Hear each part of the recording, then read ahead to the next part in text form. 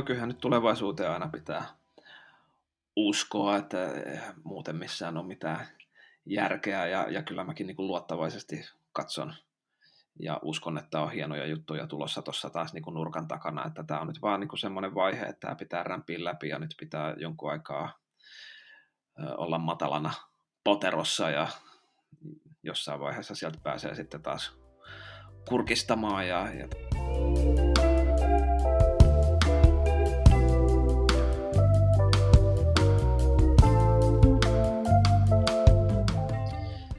olen Anssi Kela, 47 kohta 48-vuotias Positiivarin apina Helsingin Käpylästä. No korona-aika tietysti on muuttanut esiintyvän artistin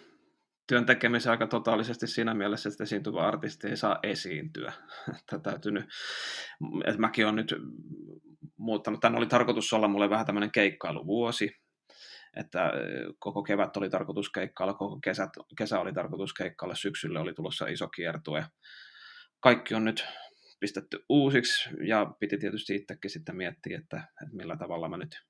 itseni tässä sitten työllistän ja kääntänyt sitten tämän luovan vaihteen sitten päälle, että olen nyt keskittynyt sitten kirjoittamaan uusia biisejä ja ottanut tämän vapautuneen ajan sitten siihen käyttöön, että mulla ei alun perin ollut tänä vuonna tarkoitus hirveästi uuteen materiaaliin keskittyä, mutta se onkin nyt sitten ollut tässä fokuksessa, että se on onneksi tässä, kun on tämmöinen esiintyvän artistin lisäksi myös laulun tekijä, niin se on se ikään kuin turvaverkko, mihin voi aina tässä mätkähtää, että voi sitten, jos keikkaa ei pukkaa, niin sitten kirjoitellaan biisejä. Sulla on itselläsi kokemusta jo aikaisemmin tästä verkkomaailmassa toimimisesta 10 vuotta sitten ja aloititte Musiikkipuoti verkkokaupan ja sä oot tuottanut TV-ohjelmaharjoituskämppää, joka oli uuden tyyppistä TVn tekemistä.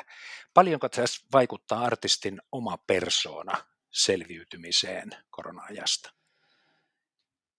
Kyllähän se tietysti on paljon siitä kiinni just, että miten itsellä riittää energiaa ja mielenkiintoa kokeilla uusia asioita, heittäytyä uusiin juttuihin, ja mulla jotenkin on aina itsellä ollut semmoista intoa, että on ollut hauska testailla uusia tulokulmia tekemiseen, ja esimerkiksi tämmöiset striimaukset, joita mä oon tehnyt, en ole nyt ihan tarkkaan kalenterissa katsonut, että koska mä sen aloitin, mutta varmasti yli 5 vuoden ajan erilaisia striimauksia on tehnyt, ja väittäisin, että mä olin ensimmäinen artisti Suomessa, kun striimasi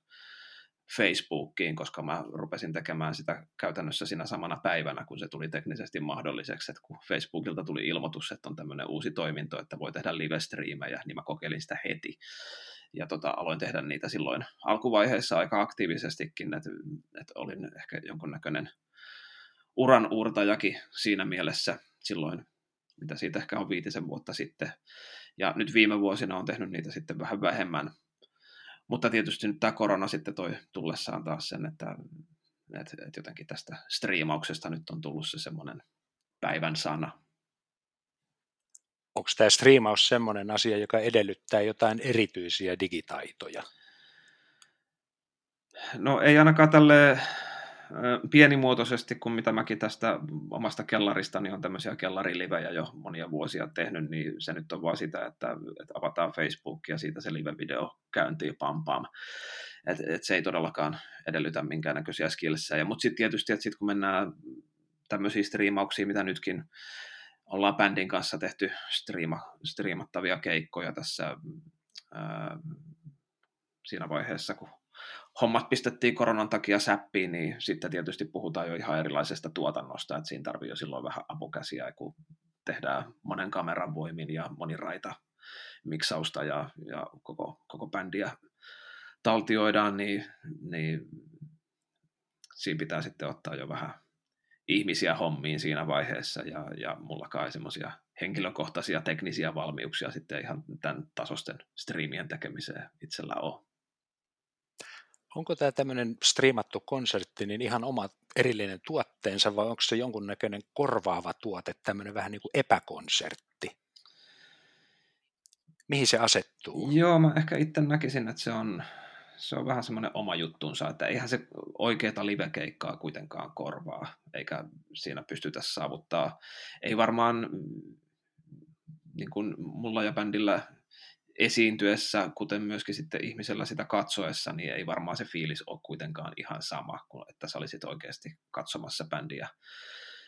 keikalla tai että itse soittaisi elävän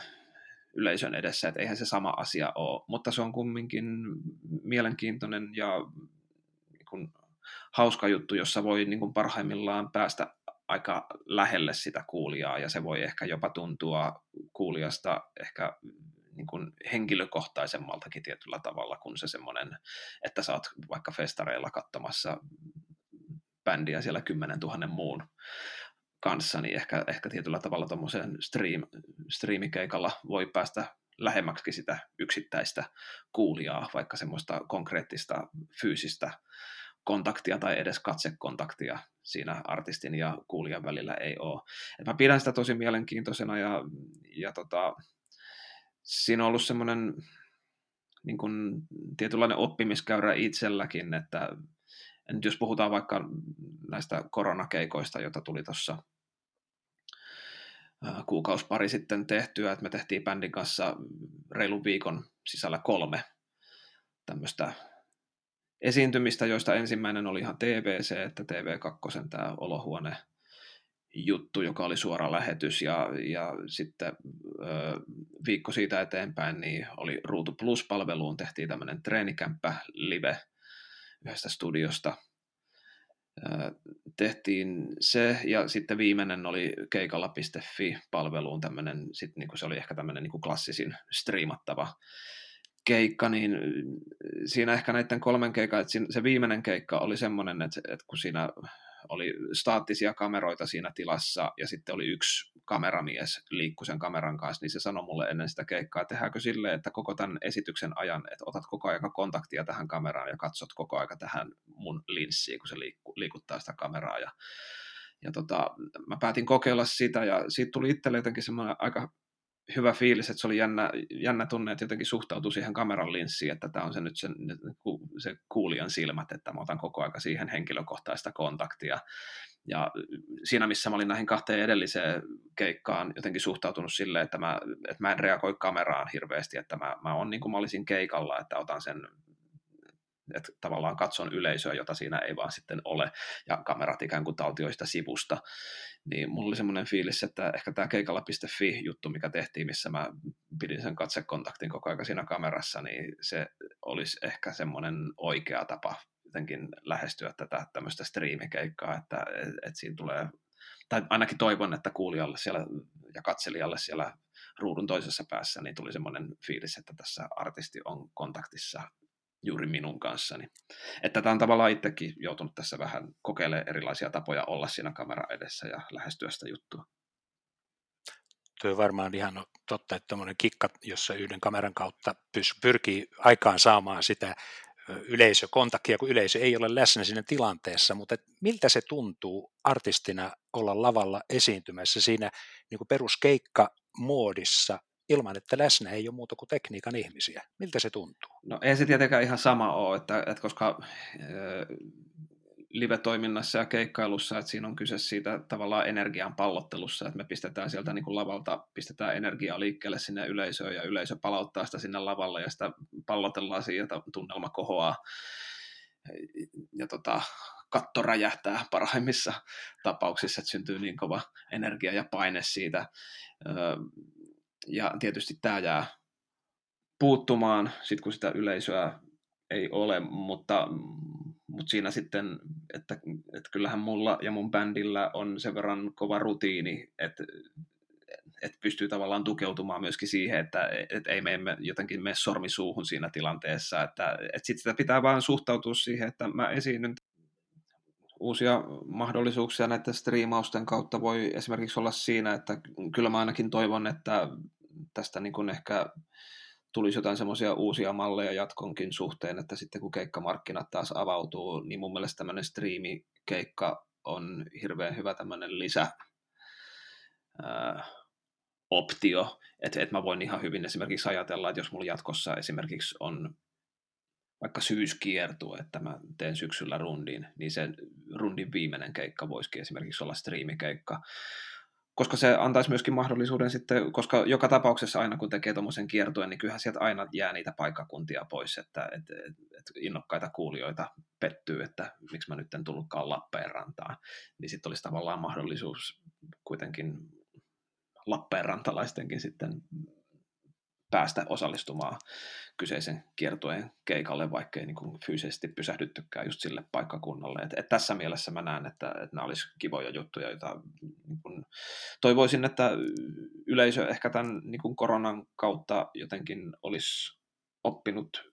käyttämään näitä striimikeikkoja ja saattaisi olla kiinnostunut niitä käyttämään jatkossakin.